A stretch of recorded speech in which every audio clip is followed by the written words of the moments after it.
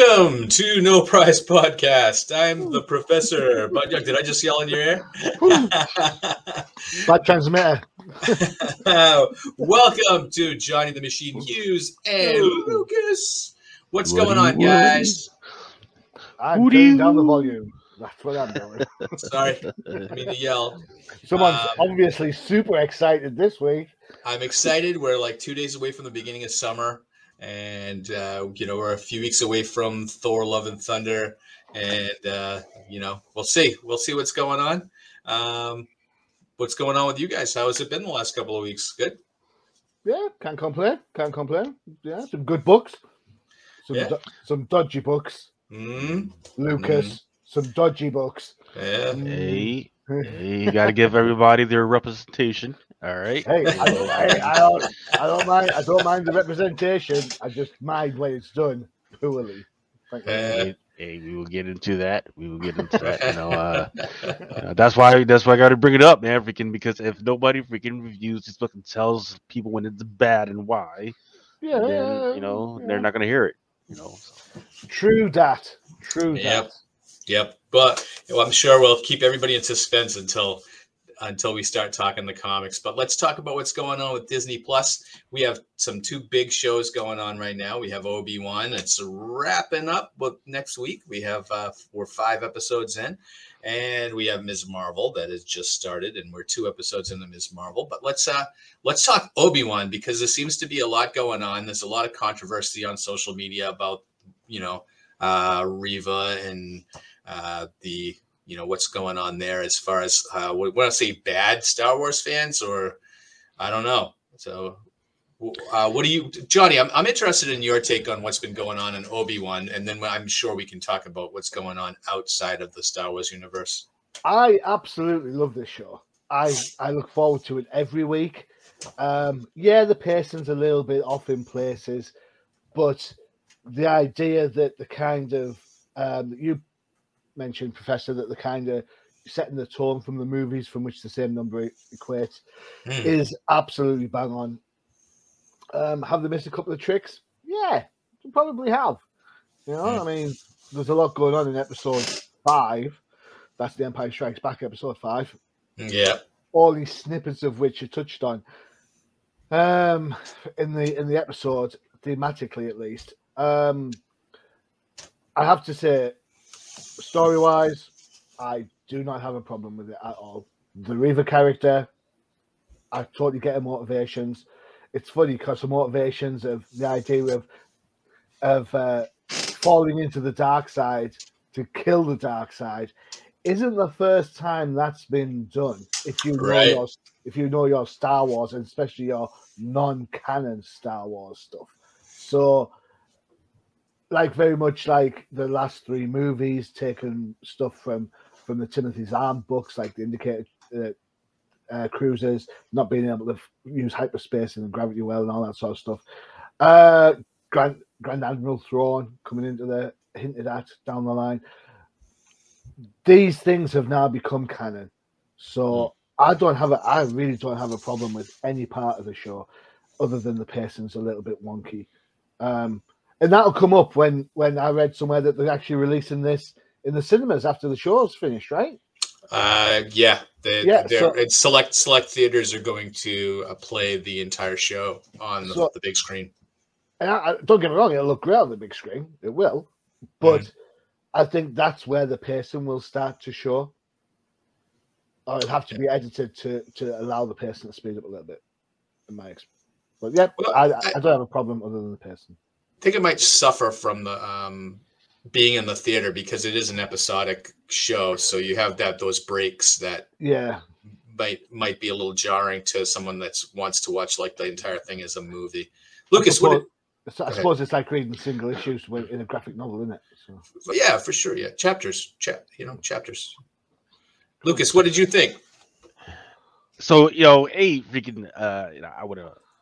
First of all, also give a shout out to all the fathers and that are gonna have to sit through with their family and everything. Happy Father's Day to all y'all, and Juneteenth to all to all the people that want to celebrate the Juneteenth, because Kwanzaa was never a happy holiday for us. So, you had asked about what all the nastiness that Reverend was going through. Like, hey, what do we think of this, man? So.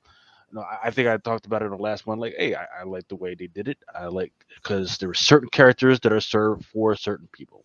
Revan was for, her demographic, right? They walked the dog on that one. Leia, as a child, there's all types. Hey, her demographic. They know what they were doing with her, right? Because her little always asking questions nature, they know who they were going for this one, right? So, but in this. In the last couple ones, there's been more of a direct on and on thing with Obi-Wan and Anakin, right? Showing mentor to student and all this other stuff, and it kind of fell off on that one, right? Because I felt prequels actually did a better thing of establishing the relationship and all that, the only thing what are we missing? What are we missing?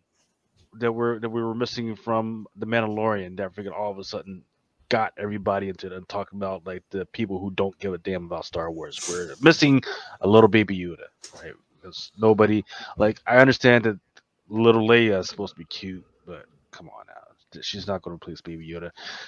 What about the little droid thing? No, nobody care about that little droid thing, and I know for a fact that Disney was hoping that, because I've already seen the toys out for that thing. I call him the Disney droid. Right. I thought that was BB-8, but now it's this one. Yeah, I forget what the name of the little toy is, but man, there's Lola. Yeah. So so at this point, right now, I'm asking, okay, what was this for? Because I know a lot of people are upset, right? They're kind of confused about the relationship with, hey, Darth Vader, he's had Obi-Wan within his sights a couple of times. Why didn't he freaking just go ahead and freaking do the deed? Why did he freaking keep him alive, right?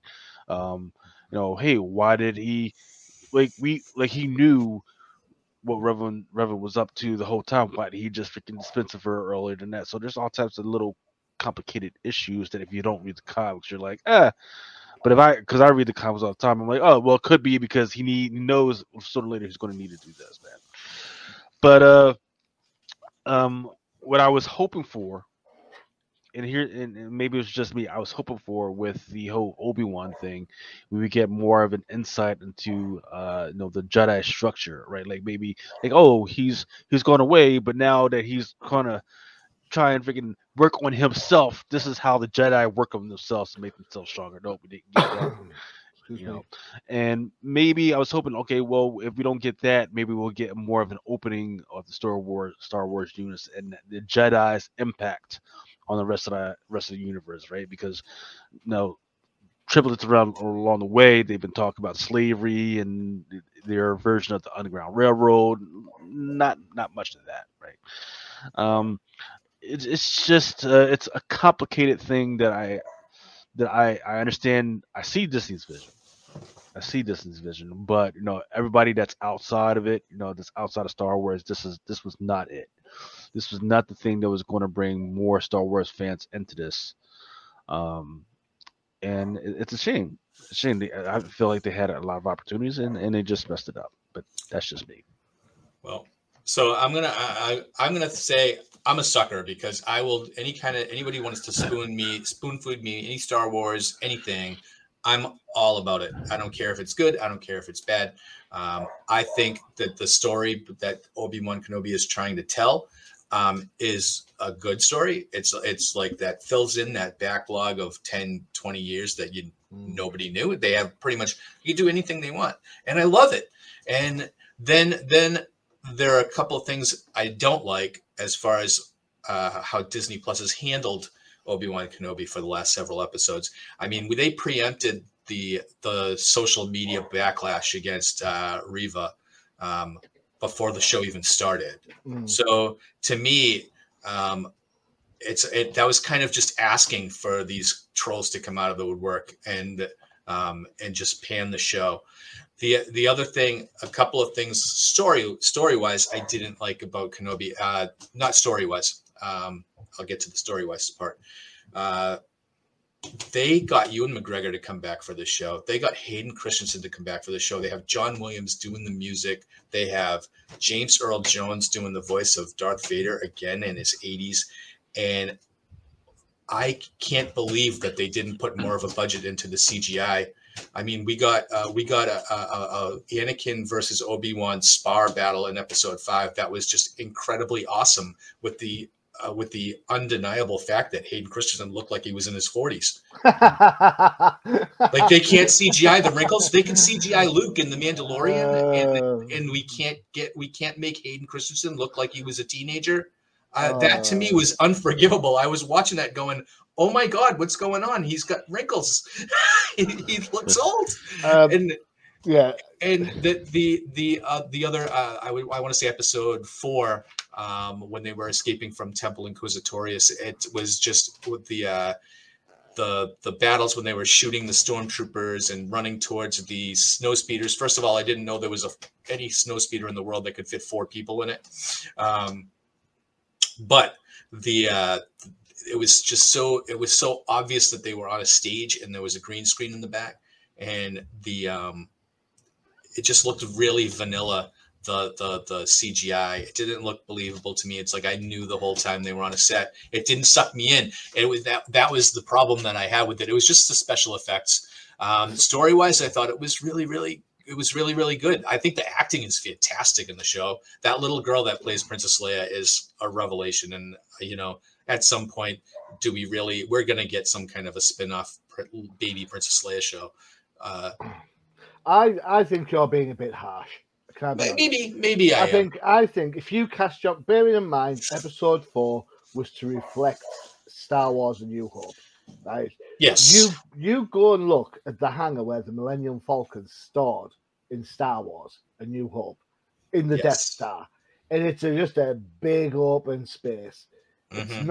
It's not that dramatically that bad compared to that space, and of course the cruiser that they land on in episode 3 when they're going to rescue the Chancellor is just an immense space as well. So I think aesthetically it matches the Imperial form that we've seen in the past. Yes, I think. I mean, I'm not. I don't want to everyone's entitled to their opinion. Of course they are, but I think you're being just a tad harsh on there. Should there have been more troopers there? Probably, yeah, because it's a busy concourse. You'd expect there to be, that. But as a staging area, I was all right with it because it met the designs that I've already seen in the past. So. I think the fugitives that they were trying to help were just very. There's not a lot of diversity in the. Yeah, I'll give you that. There's not a lot of aliens, which is a surprise, and the Hayden Christensen thing where he looks my age, not a Padawan age, is a fair shout. It didn't really spoil for me the scene. It's a clever scene, but no. The only problem I had story wise with it was the Vader Reva fight at the end of episode 5, and they built Vader up even before this. Vader is a unbelievable badass to the level that we've never seen before in Star Wars, right? When episode 3 that he was just killing the civilians and breaking their necks and everything like that, and then he fights Reva, and then they walk away and let her live. Like, why didn't he just kill her right there? That's part of my big issue. I was like, wow, this is where he becomes the scenery chewing, just James Bond type villain, where just like, I'm going to leave you here, even though I know you're going to come back and try to kill me again. Didn't I say this before, though? That Darth Vader as a bad guy fails at practically everything he does. Right. I've said this before, right? I mean, he doesn't. It doesn't stop the plans from getting off to the rebels in Rogue One. He doesn't kill Obi-Wan in Revenge of the Sith. He allows Obi-Wan to sacrifice himself in New Hope. Doesn't catch the rebels on Hoth. doesn't capture the Millennium Falcon because Boba Fett does that. Doesn't turn Luke in Empire. Doesn't turn Luke in Jedi. Other than kill some kids, what's he actually achieved? Well, I think he's true to form in this show then. So, but the dark side is powerful. My ass is it? No. I think the next episode has like a lot to wrap up, but I think we've seen this in the Disney Plus shows is that they kind of barrel towards that final episode, and then so we'll see if they stick the landing next week. I think we all have some expectations of the next episode. Yes, well, we're gonna get baby Luke next episode too. So, well, I'll see what happens. Let's jump into Ms. Marvel, because Ms. Marvel dropped last week. We've got 2 episodes on that. I just story-wise, it's been kind of, I think, as expected.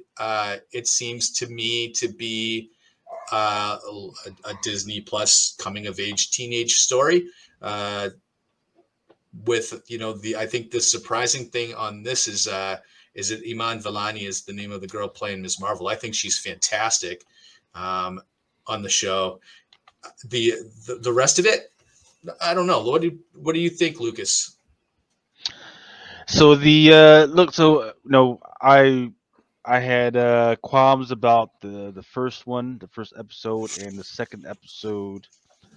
I'm like, okay, I get where you're going. The vision is that, hey, you can't just have a Pakistani freaking superhero and then close the doors on it. No, they're like, hey, let's explore more of her Pakistani culture. So that's what the second episode was about. And kudos to them for doing that.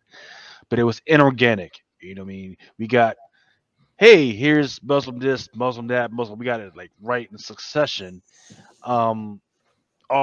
All Muslim culture, all Muslim at all times and everything without any freaking type of context, right? And then we even got shots of her in the mosques or in the masjid, right? Which was which is cool and everything.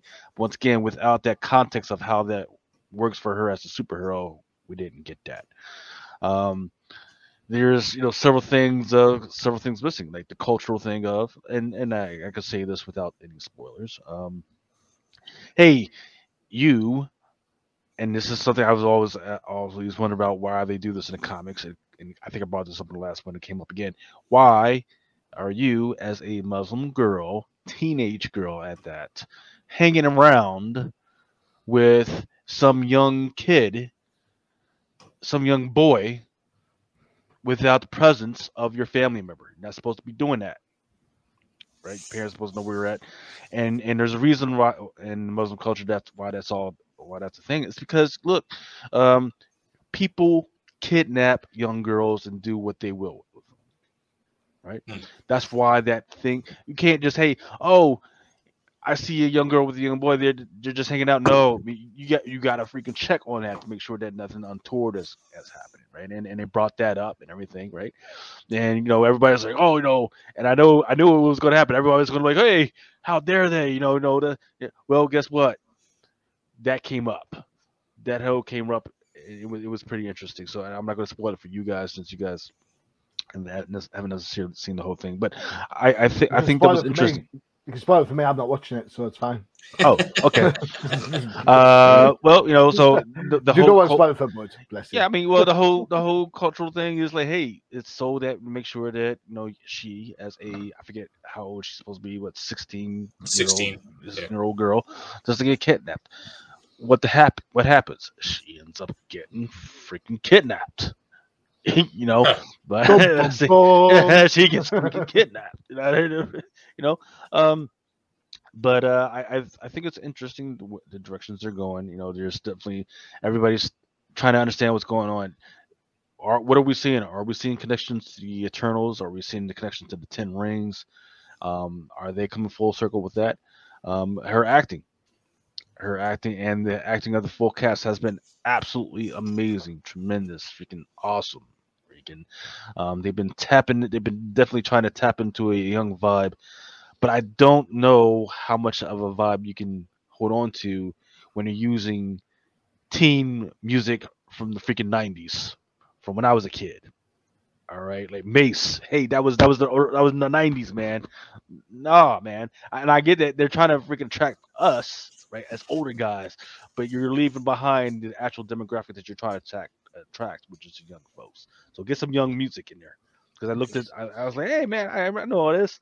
I know this, and I was like, oh, man, hold on, let me check out the soundtrack. No, there was no new stuff. So, um, but man, freaking, it is what it is. Like, and I think it's okay. I think it's okay. Um, she's not she's not going to be the head start or the freaking head of the Marvel movement at any freaking point, like Miles Morales. They're expecting Miles Morales to be. But her own little story is going to be amazing. Can't wait to see her join up with the rest of Miss Marvels. Johnny, why aren't you watching this past episode 1? It's not Miss Marvel. Is what it is. It's some Disney version of, hey, let's take the comic book and let's change some stuff just to make it more accessible for Disney Plus. Well, if I'd wanted that, I'd be watching that show, right? Don't tell me it's packaged as Miss Marvel. Yeah, it's got some elements in there, as Lucas has mentioned, her ethnicity, her origins from a Muslim background. Totally okay with that. Absolutely fine with that, actually. Representation needs to be there. Absolutely. I'm with that 110%. But when you see how well Kamala Khan in the Avengers game plays, how much interest Kamala Khan had in the Avengers and in her own comic book, and then you go and give me a show in which they change her power set, where they do things that you think to yourself, well, you might as well call this... It's like having a show called Spider-Man and the dude flies and doesn't climb walls. Yeah. Why would you do that? Why? Right. Why? Well, it's interesting right now because the little genius freaking kid, her friend, did an analysis of the freaking Bengal. I guess they're freaking calling it. And he was like, well, whenever you do that, it doesn't seem that the power is actually coming from the Bengal. It's actually coming from inside of you, or something like that. So I think that might be a thing. Whereas right now we're thinking, hey, the power is coming from the Bengal, and then once she takes us off the Bengal, the power set's going to freaking change up and everything. I think that's what they're going for right now. Well, but why? It's why. Well, let's have a show called Obi-Wan, and let's not put him in it. I think what happened was when Ms. Marvel was introduced, they gave her the same power set that they gave Mr. Fantastic. But remember, Mr. Fantastic was kind of in limbo during when Ms. Marvel was introduced because they had kind of buried the FF and X-Men. Remember? Yeah, but so that's the same powers as Elongated Man and Plastic Man. It's not powers aren't like a copyrighted thing, right? Right. Otherwise, yeah. I mean, fair enough. DC don't have a wall crawling character, and Marvel don't particularly have a Dark Knight right, detective. and it's kind of a backwards argument, right? Because I'm sure this is wise because they have the Fantastic Four coming out in a movie and they don't want to duplicate the power set, but eventually they're going to be introducing Miles Morales and they're going to be duplicating that power set, and that's, to me, it makes. It doesn't make a lot of sense to me, but anyway, and that's the reason why I'm not watching that. And also, the vibe of the show is not aimed at me. It's not aimed at a 50-year-old bloke. So, well, I thought the show was cute. And we're definitely not aimed at me, but I do. The biggest element the biggest influence I saw in this show was the Spider-Verse movie, where they would kind of portray the thoughts of the character in either cartoon form and in this one it's like in drawings, but they animate part of the show to see to kind of get to that audience too. But I will say in its defense, there you go. I'm not going to just bash it for bashing's sake, and I hope people don't think that I am, but I'm not. But my wife, Mrs. H, she's loving it. She's watching it, so there you go. But then my wife likes things like Teen Wolf. So I think it's very Disney or very Nickelodeon. If you think of like other shows like iCarly or Victorious or something like that, it's really kind of like that. but with superpowers and with the Marvel front. It's the Marvels of Waverly Place. Yes, kind of like that. So what do you think about? Because I think I mentioned this earlier. So, but right before the show dropped, we saw I saw Sana Amanat, who created Ms. Marvel, if you want to call it that. She was all over social media, and then she also gets executive producer credit on the show. And when I think of the other creators or creator rights, when we talk about other shows or other movies where we don't see, maybe they get a thank you and a handshake, right? Mm-hmm.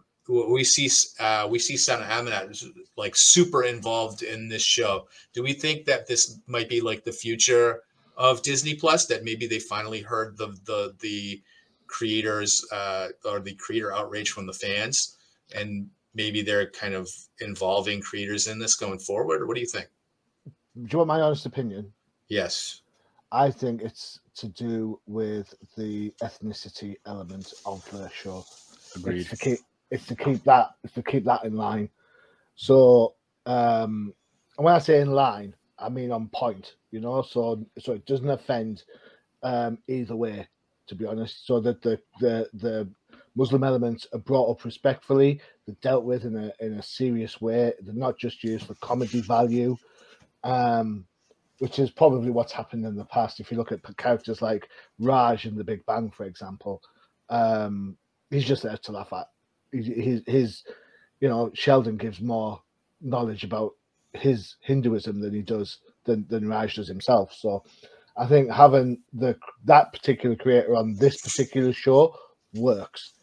That doesn't mean that Dan Slott is going to be involved in the Fantastic Four movie. Right. Well, that would probably be a good thing, but I'm just using that as an example. Yeah. Okay. All right. So let's take a break real quick, and we'll come back and we will talk about some comics. Yes. All right. Yay.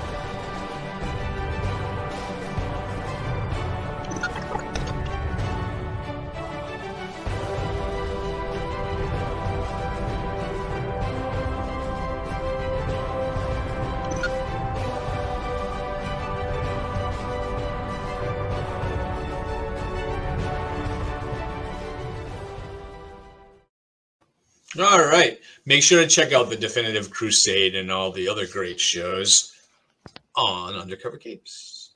Hey. All right. So let's talk comics. I know, Johnny, you want to talk about last week's Amazing Spider-Man #3. All right. Yes. Excellent. So Amazing Spider-Man #3. We talk about diversity. We talk about equality in comics. And this book harkens back a little bit. For years and years, people complain about Wonder Woman books. Yeah, she's always getting tied up. She's always getting in danger. She's always left to die. Well, congratulations, Marvel. You have now created a new fetish, spider bondage. No. All joking aside, this book is fantastic. The level of threat and menace that Tombstone exudes in this book is great. So let's do some shout outs. It's written by Zeb Wells, art by John Romita Jr., inks by Scott Hanna, colors by, I can't remember the colorist. I can't remember the letters either. So, guys, feel free to help me out with that. Give me a sec. I think it's Clayton Cowles. Or is it Joe Caramanga's on letters? It's one of them. But the book reads brilliantly. It's the threat, and you can tell how in some ways that Spider-Man, or at least Peter Parker, has lost some game.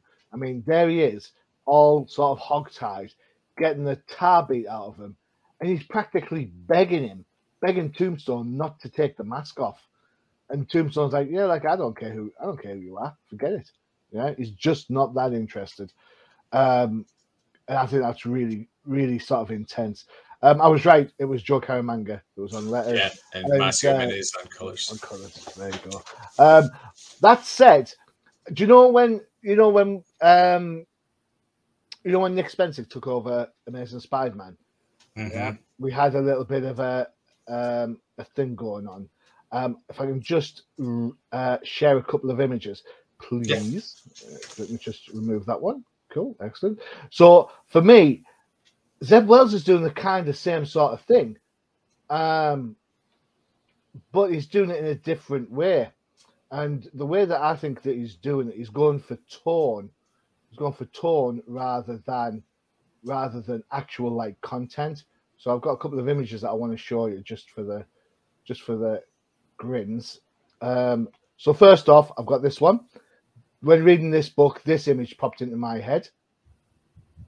I'm going to show it. I know, just 2 seconds. There you go. There we go. Oh. I got it. All right, okay, cool. That one. Very, very reminiscent of this story, I thought. And yes. Then finally, another one. Would you like to remove that one, Lucas? Or do you want me to do that? Yeah, go. Just switch to your next one. And then my next one is, where is it at? This one from Spectacular Spider-Man. Okay. Yeah? Yeah. See that one? Now, those two themes are prevalent in this book. How's Spider-Man going to get out of it? Well, I have a bit of an idea on how he's going to get out of it, to be fair. I think the hint of how he gets out was in the Amazing Spider-Man #1. But we'll see how that goes. I don't want to spoil it for anyone, but it's fine. I don't think John Romita's art has looked better, to be honest. I thought his art's been fantastic all the way through. I can't wait to see how this continues. For me, we all know the Sinister Six is coming, but that's going to have to go some to beat this, because this story is like tense upon tense, isn't it? They've man, Tombstone I never really thought of as a really great Spider-Man villain, and this series has been 3 issues in, and I already think he's up there now. Well, do you feel? Here's a question for you then, because I mean, I remember him around in the Spectacular Spider-Man series with Jerry Conway, right? Yep. So in the early days of Spider-Man, the Kingpin was always beaten on Spider-Man, right? Yeah, sure. Yeah, and Kingpin's just like a bloke, albeit a big bloke. Yeah. And Spider-Man was always like, I've got the cold, I've got the sniffles, I've got this. There's always some serendipity to get his ass handed to him. Mm-hmm. Don't you think that this Tombstone vibe kind of shows Tombstone as a replacement Kingpin for a while, especially what's happened with Devil's Reign? Yeah. No, absolutely. I think that they're giving him a huge promotion here. I think he's gonna probably lead the underworld along with Kingpin's son. Now, I think they might work him in there too. We could do with a good, We could do with a good crime war, couldn't we? We haven't had one of those for quite some time. Yeah. We haven't had one of those since Owl and Kingpin went head to head. Yeah. So and we have the Rose running around too, right? So I mean, we get the Rose versus Tombstone already in this book, and now you can introduce Butch and have him be the new Kingpin type character. And so get this out of the way, Sinister Six, and then come back to the gang war. Definitely. Yeah. This book. I was kind of surprised that when Romita came back on the book, man, it's just it's like old home week. It just kind of brings back so many great memories of just reading anything Romita does from my childhood too, when he was on X-Men, and Yeah. I mean his style is just screams Marvel to me. So let me ask you a question then, so you can use this as your move on question. I was speaking in the local comic book shop, and the guy who loves Amazing Spider-Man was saying how much he's disappointed because Zeb Wells said the book needs a proper writer. Zeb Wells, he's the guy that did all the Beyond stuff. And I'm like, yeah, he did the Beyond stuff, and some of that was terrible. So what's changed? There you go. That's my question. What's changed in the Spider-Man book? Yeah, what's changed in his writing to make when something is good, you don't have to freaking change it, right? So this to me represents some of the old school. Hey, superhero, there's something happened, and there's a clock. There's a clock, man. You have only so much time. And oh wait, by the way, you can't just freaking go ahead and walk in. You are bound and chained, and your freaking arms are broken, right? And there's too many guys for you to freaking handle, and you don't have all the information. Freaking, this is old school, and I love this, man.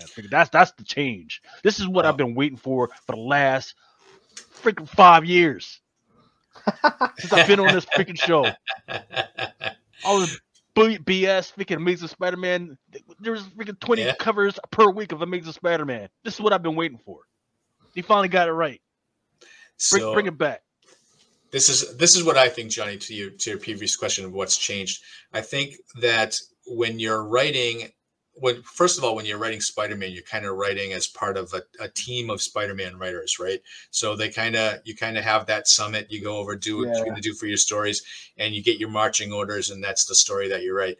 I think that there's a difference for when you're writing as part of a team to when you get, I guess, effectively handed the keys to the kingdom, so to speak. You know what I mean? Yeah.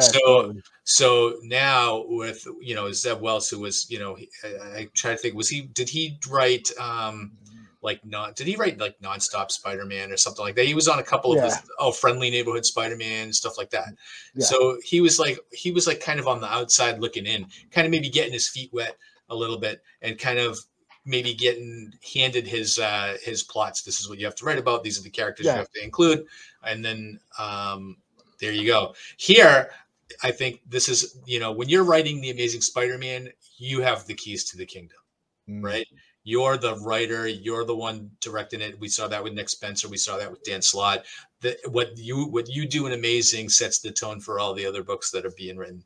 I think with the Beyond storyline, that was a mishmash of a bunch of different creators trying to fill. Honestly, Beyond was a time filler. That was a filler event book between Nick Spencer and Zeb Wells. I feel that about Nick Spencer's run. You know what, Nick Spencer, but think of like Nick Spencer's before he got an Amazing Spider-Man. I mean, he was great on Deadly Foes of Spider-Man. All those other books where Spider-Man wasn't the main character, and that was Kindred. Kindred has absolutely zero, and then the end battle with MJ faking her death because she's that good an actress. I'm like, are you killing me? You are absolutely physically killing me. And Kindred's one of those Spider-Man characters that we will never see again. They're not going to reuse him. And that's one of the things that I love about Spider-Man is you can reuse these villains like Tombstone and Green Goblin and Dr. Octopus. They're always going to be around. They're always going to come back. We're never going to see Kindred again. Yeah, we are. Just like we just saw Digger again. Nah, but that's 50. That's 50 issues. I feel this way about other books. There's a whole, for the distinguished competition, there's a whole series of Justice League that lasts something like 50 issues, and it's all done to prime up a mini-series that wasn't that good. And I'm like, why have I wasted my money and time and effort for 50 issues of this book? Right. Crazy. Sorry. No, that's okay. Thanks. It was great for you to pick Amazing Spider-Man, even though the book came out last week. What did you guys? I'm sorry. What did you guys think of the little side stories? There's the little side story about the origin of Tombstone. Right? Well, and the whole Janice and Robbie getting married.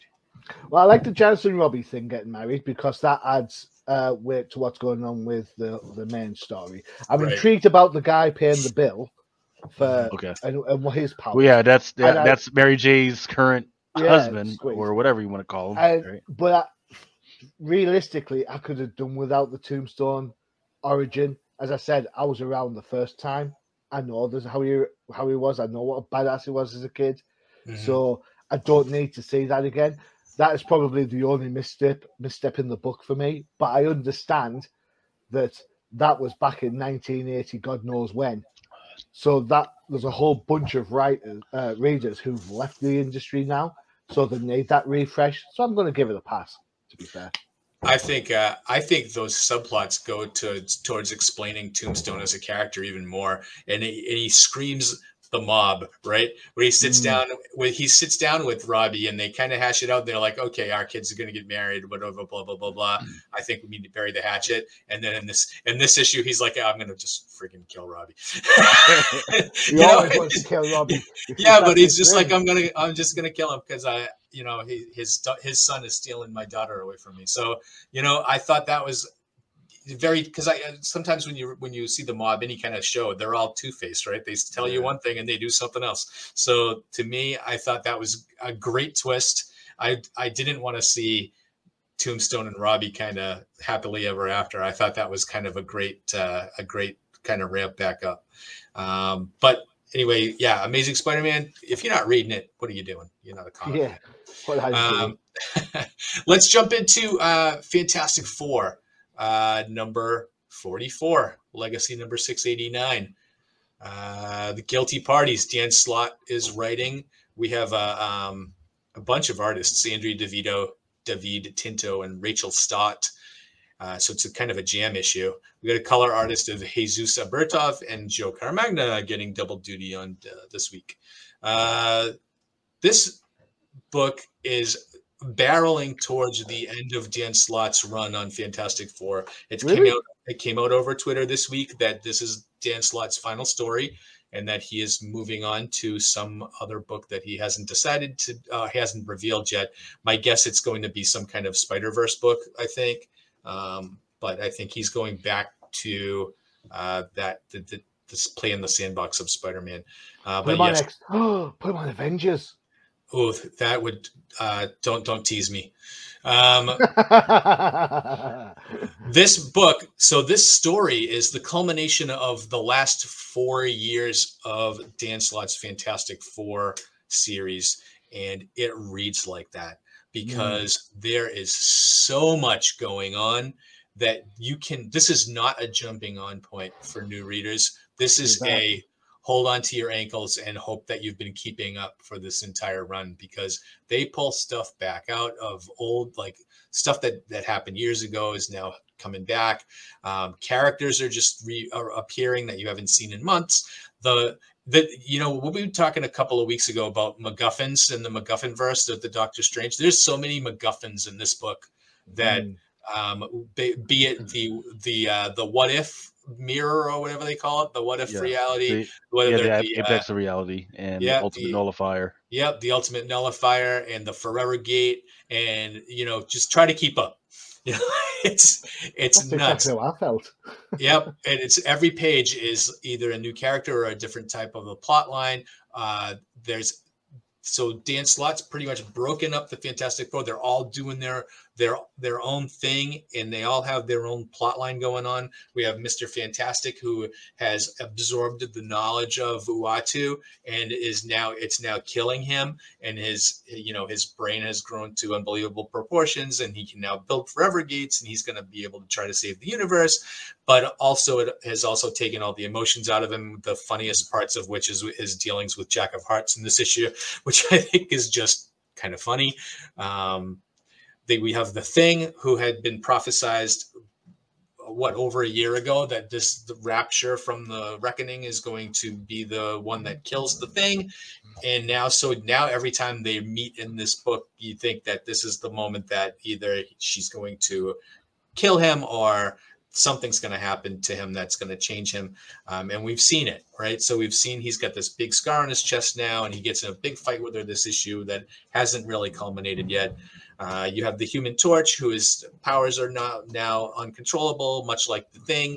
And he's gone around and amassed an army of basically every other character that has appeared in Dan Slott's run, be it the Kree, the Skrulls, the Guardians of the Galaxy, and I can't remember the name of the other group that his wife, everybody. So you just name it. He shows up with the world in this at the end of this issue.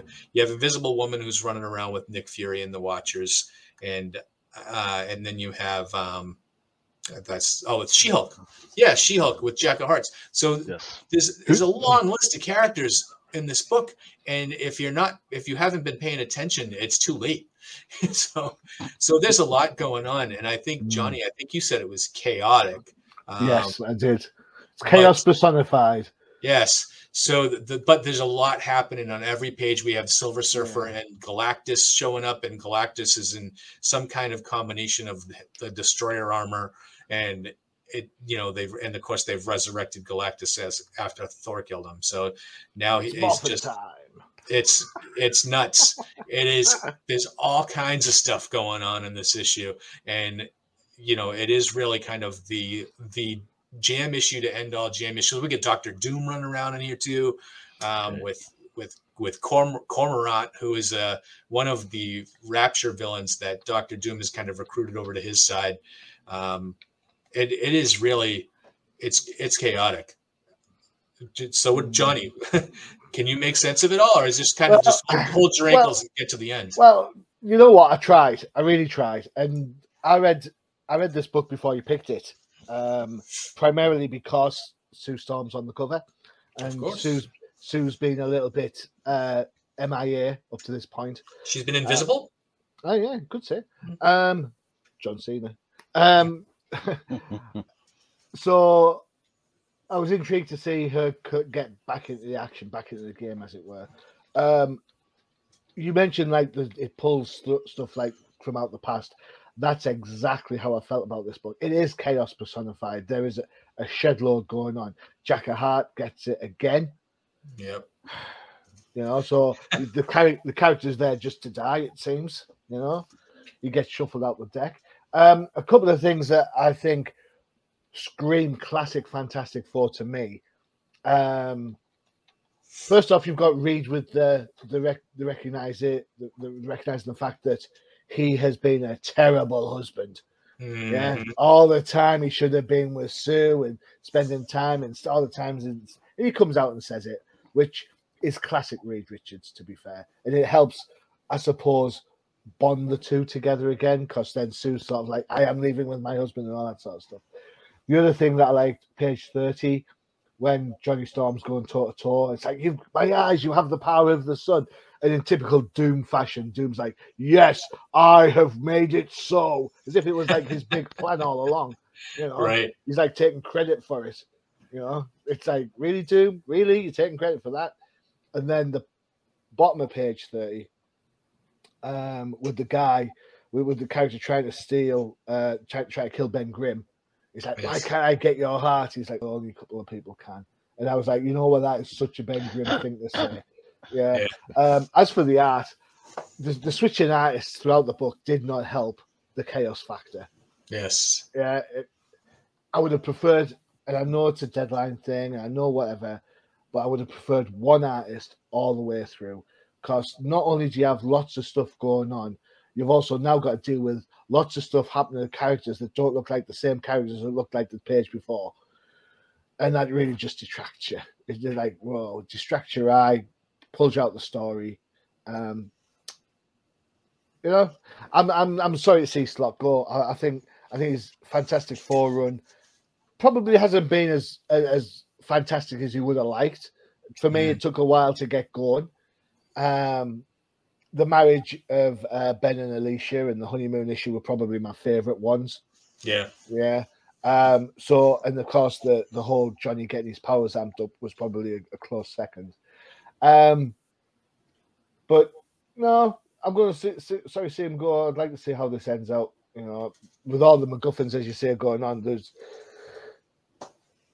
when you read the book, you take it in the first instance. You feel it's like the Spider-Man book. You feel the end. It's like, oh my god, there's a massive threat.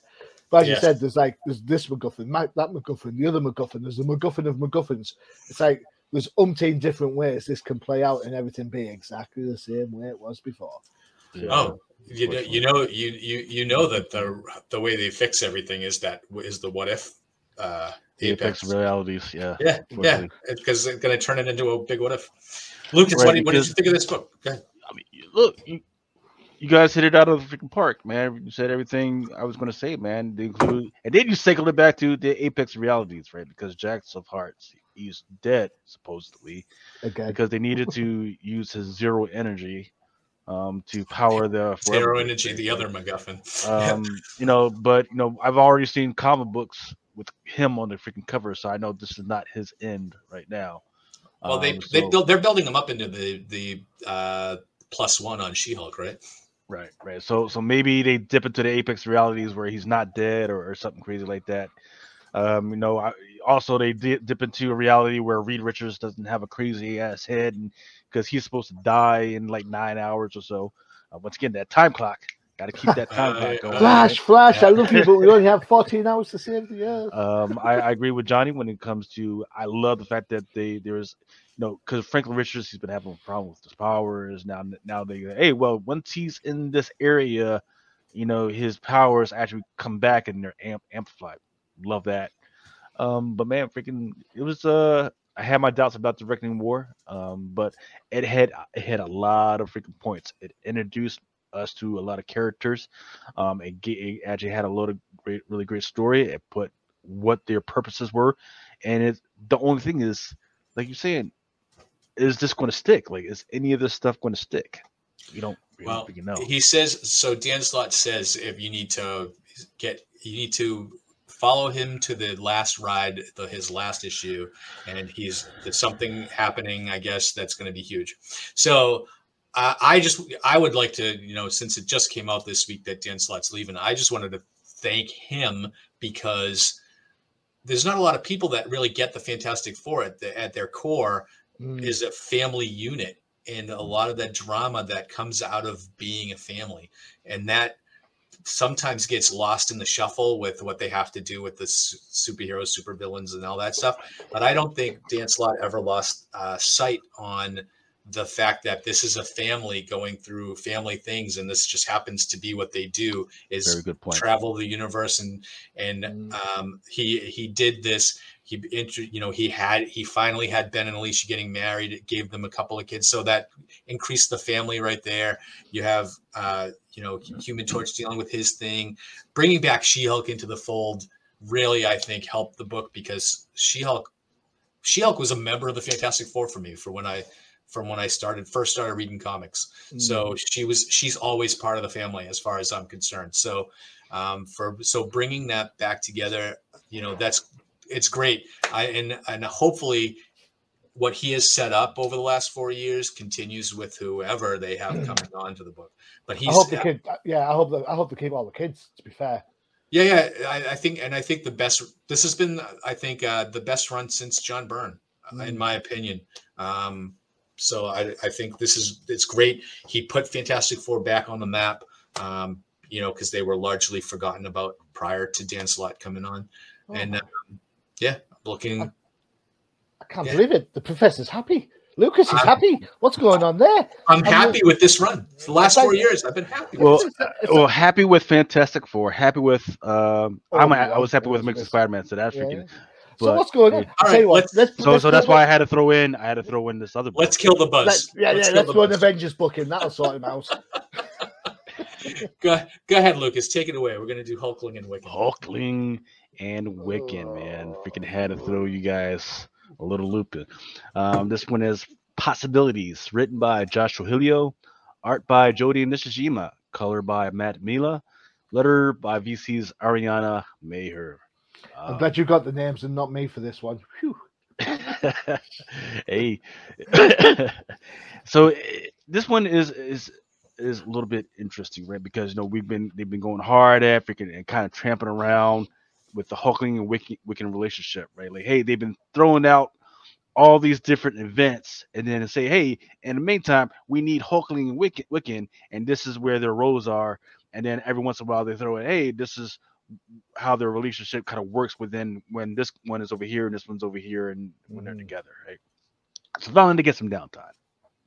And the main thing folding around it is, hey, they've got this dinner party, right? And they invite all the rest of their little gay friends over for a dinner party. And of course, the dinner party, I mean, these kids are asking questions like, hey, well, how about this? How about this? Well, when are you guys going to move back? Are you going to stay here? How's it working out for you? And they've got that nervous young couple freaking jitters, like, well, we don't know, we haven't figured it out yet, and we thought, and then they're doing the stuttering thing, and I like that. I like that. Like, hey, freaking don't, hey, you see young couple, don't ask them all the damn questions all at once, man. Mind your freaking business, people. All right. But I did like that. But the main thing about the main plot is, like, afterwards, because you could, during the dinner party, you could actually see them kind of moving away. First, they're all up on each other. Then, as people are asking questions, they're kind of moving away from each other. They were showing that kind of body tone, body movement, right? And then later on that night, they're readdressing her. They're like, hey, well, I didn't know. Well, we need to talk about this and everything. And then, next thing you know, another event pops off. Hulk's got to go away and do his thing. Wiccan's going to stay behind. And then this mysterious object, it looks like a Nintendo Switch or something like that, appears to Wiccan. And he plays it, and the next thing you know, both of them are transported off to, I guess, these what-if universes, right? Hulking, he's transferred off to a universe where he meets Joe Big, or actually he's in a relationship with this, I don't know what you call it, purple elf called Joe Big, who's a dude that's bigger than him, and they're in love, and they're out there in the universe fighting for the rights of all the different alien things. And then Wiccan, he's back in New York where he wants to be, but he's with this entity called Eidolon, and Eidolon is helping him work on his magic, and his magic is trying to bring Eidolon back to life, and all this other stuff, right? And once again, they're in love, and they're in a relationship as well. But every once in a while they get this little thing like, hey, this is not where I'm supposed to be. So eventually they make it back to both Hulkling and Wiccan make it back to each other, and then they realize, oh well, and then that's it, the end, right? And then it turns out that it was Agatha all along, right?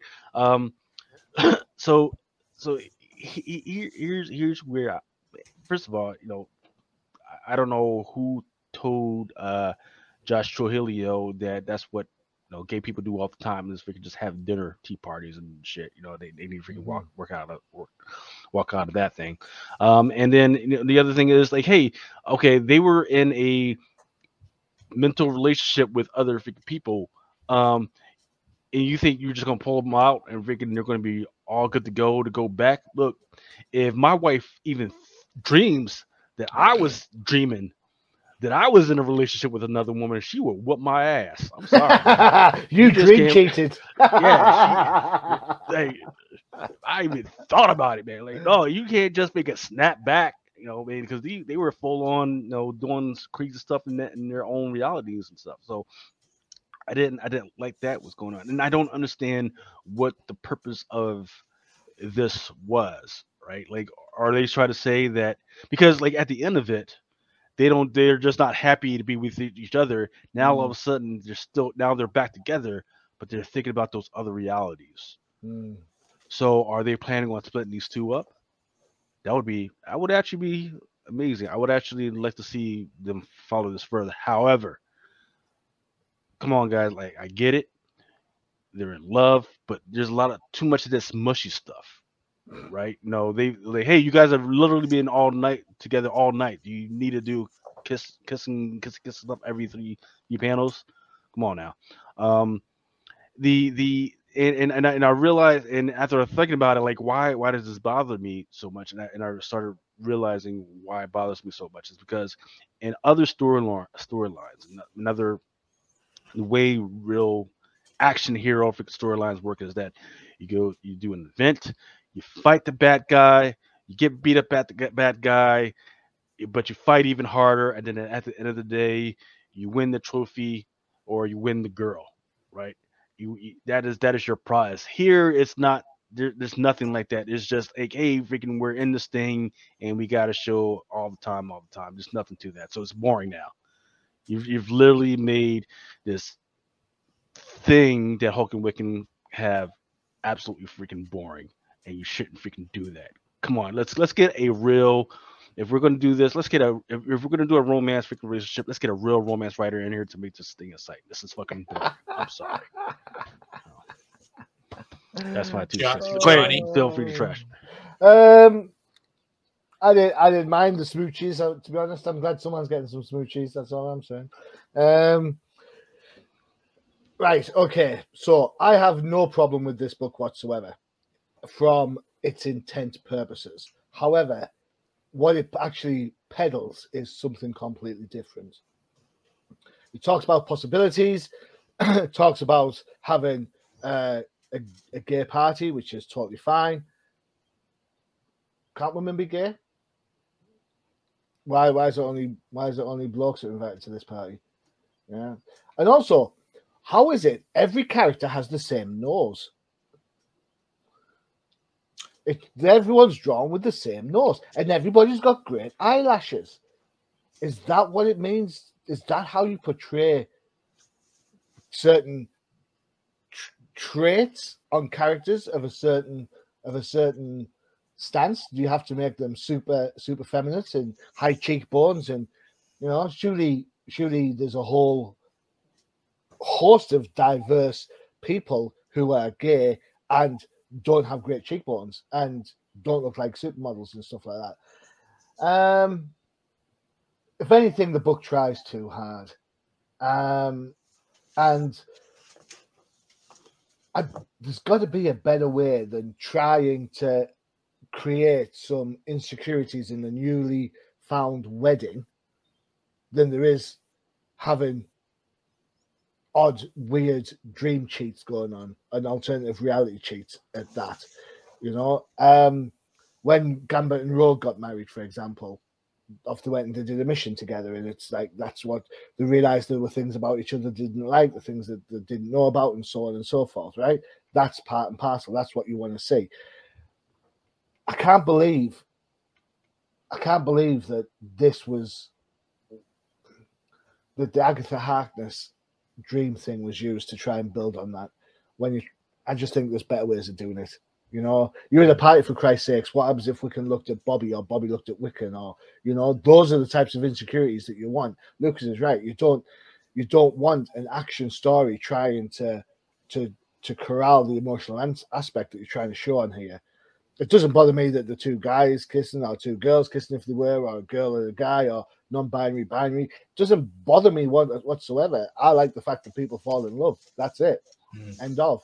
Yeah, I'm a people person.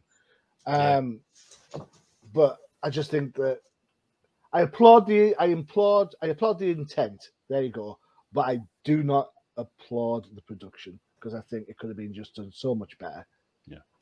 Well, I think the kissing could have worked if you had just one kiss at the beginning, and you're like, "Oh man, that's a passionate kiss." But then after the dream sequence, you had another kiss, but that kiss was totally freaking different. You could say, "Oh, now things have changed." Yeah, that's a fair shout. But I think nobody complains about how many times Batman kisses Catwoman.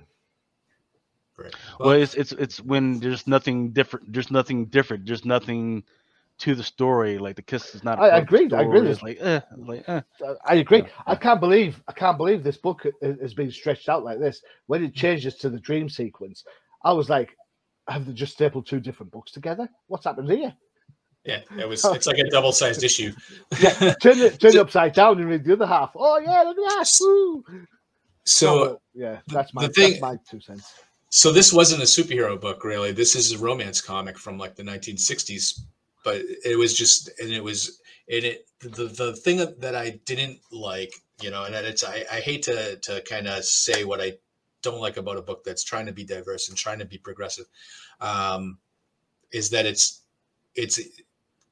they're writing gay as the main plot of the book. And that's what I like. I don't like that being the whole reason for the book. Right. I mean, Right. the whole, gay dinner party type thing, which I don't have a problem with either. And I don't have a problem with people being in love and portraying that on paper. It's just the fact that that was the whole plot. And it doesn't seem like, the alternate reality where now they're in love with someone else. And, I think it's actually promoting kind of the almost stereotype that men can't be faithful to other men. And that's fresh out. And the other thing, and of course, I mean, I don't know if it was meant to be that joke at the end where they hate pie. And I was just kind of groaned at it because it was like, obviously, but I think it was, you're right. I think they were trying too hard. I didn't think that the art was that great. I think that this book was thrown together as some kind of either like like Marvel Voices. Why don't just call this Marvel Voices or something like that, or an identity book where they're kind of trying to build that brand where they're trying to market to the certain segments that they're aiming at. So to me, I just think this maybe was a missed opportunity. I can't imagine this book sold many copies. Right. It's just, it's to me, it's just, why don't they just call it Love and Romance or something like that? Like an old Marvel 50s book, put that Marvel trade dress on it, make it look like it's an old Millie the Model book or something like that. And then market it that way. Even maybe have like the type Archie type art, that I think that would have worked way better. And maybe would have gotten more people that this book is aimed at towards like maybe selling a few more copies. To here, it's just I think it's kind of lost a little bit. I suppose there's a part of me, and this is my last comment before we get to the 2-minute warning. I suppose my knee-jerk reaction to the book is that comic publishers don't put out a book and say, "Hey, let's have a straight couple party." Right. Yeah. Party is just a party, right? Hell yeah, that's what I'm talking about. It doesn't, or it's just dinner. Yeah. Well, they say it at the beginning of the book, right? Is that Hulkling and Wiccan didn't really even know Northstar and Northstar's husband. And so it was kind of like they didn't know them that well. So they were getting together because the commonality was the fact that they were both married gay couples in the Marvel universe, and there aren't that many of them. So that's why they got it all together. I don't know why Iceman was there, just because he was also gay. But the other thing, and this is my last comment, is Northstar has always been traditionally written as a gigantic douchebag. Well, can't he be a douchebag and be gay? Why do they portray him here as like the loving husband? Because he's not. And every other appearance I have ever read, he's been a gigantic douche. Why can't he just be a gigantic douche? I don't know. So anyway, that's my thoughts. Let's jump to the 2-minute warning. All right. Get ready to set the clock. Marvel had quite a quite a weekend in the freaking stocks, jumped from 99 to 94. And more Midnight Suns freaking news. Don't forget, they got a game coming, and there's a Buzz Lightyear, 5.2 million on the first day. It's supposed to do 85 million through this weekend. Where are we at? Midnight Suns, really? Doing that again? Yeah. All right, here we go. So here's some of the books that are on FOC this week. Aliens Annual, number 1. So look for that in about 3 weeks. The one that's going to be of interest is that Del Auto 1-25. That's in the middle. Predator. There's a bunch of Predator covers coming out. I love this one. I'm just fighting Blade. Avengers X-Men Judgment Day. A bunch of freaking covers. Nobody. I've heard people they're interested in reading it, but not necessarily in the covers. Is anyone interested in reading it? Yeah, why not? Um, Miles Morales, Spider-Man number 40. There's a Predator cover for this one as well. That one's going to be interesting because you got to remember Miles Morales has the ability to turn invisible as well as Predator. So I guess I don't know how they're going to fight. Just throw punches in the freaking dark and hope something hits. Great cover. Moon Knight, Black, White, and Blood. I love that Mike Cho on the right. I forget who did the one on the left, but they're both pretty good covers. Actually, it's Nick Klein did the one on the left. Am I the only person who's sick of the black, white, and whatever? Nope, I'm sick of it too. Cool. Excellent. Shang-Chi and the Ten Rings, number 1. The art germ is a 1 and 100 virgin. The one to the far left bottom, that's a 1 and 25. I've had people clowning about the Submariner freaking with the sharks, and that's his gear that he's going to roll out to the gala with. But so this is Marvel's changing Shang-Chi to be the movie Shang-Chi, right? Yes, because they're going to give him the rings. Yes, sir. Okay. She-Hulk, the one on the right is the Bartel, and look, it's Jack the Hart's. not dead Jack of Hearts. Yeah. Hey, he's back! Praise the Lord! And Hey. eating ice cream. Gwenverse, Spider-Gwen Gwenverse number 4. I've had a lot of people saying that they love that homage, that Greg Land homage to the right. Which one's that one? The one where she sat in the Spider-Man suit. Yes. Mm-hmm. Yeah, that is a good cover. The book is terrible, but it's a good cover.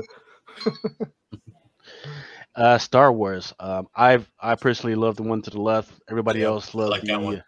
I love the other ones. The ones that have been popular and really selling has been those Star Wars Choose Your Destiny cover. That's the one with the lightsaber on it.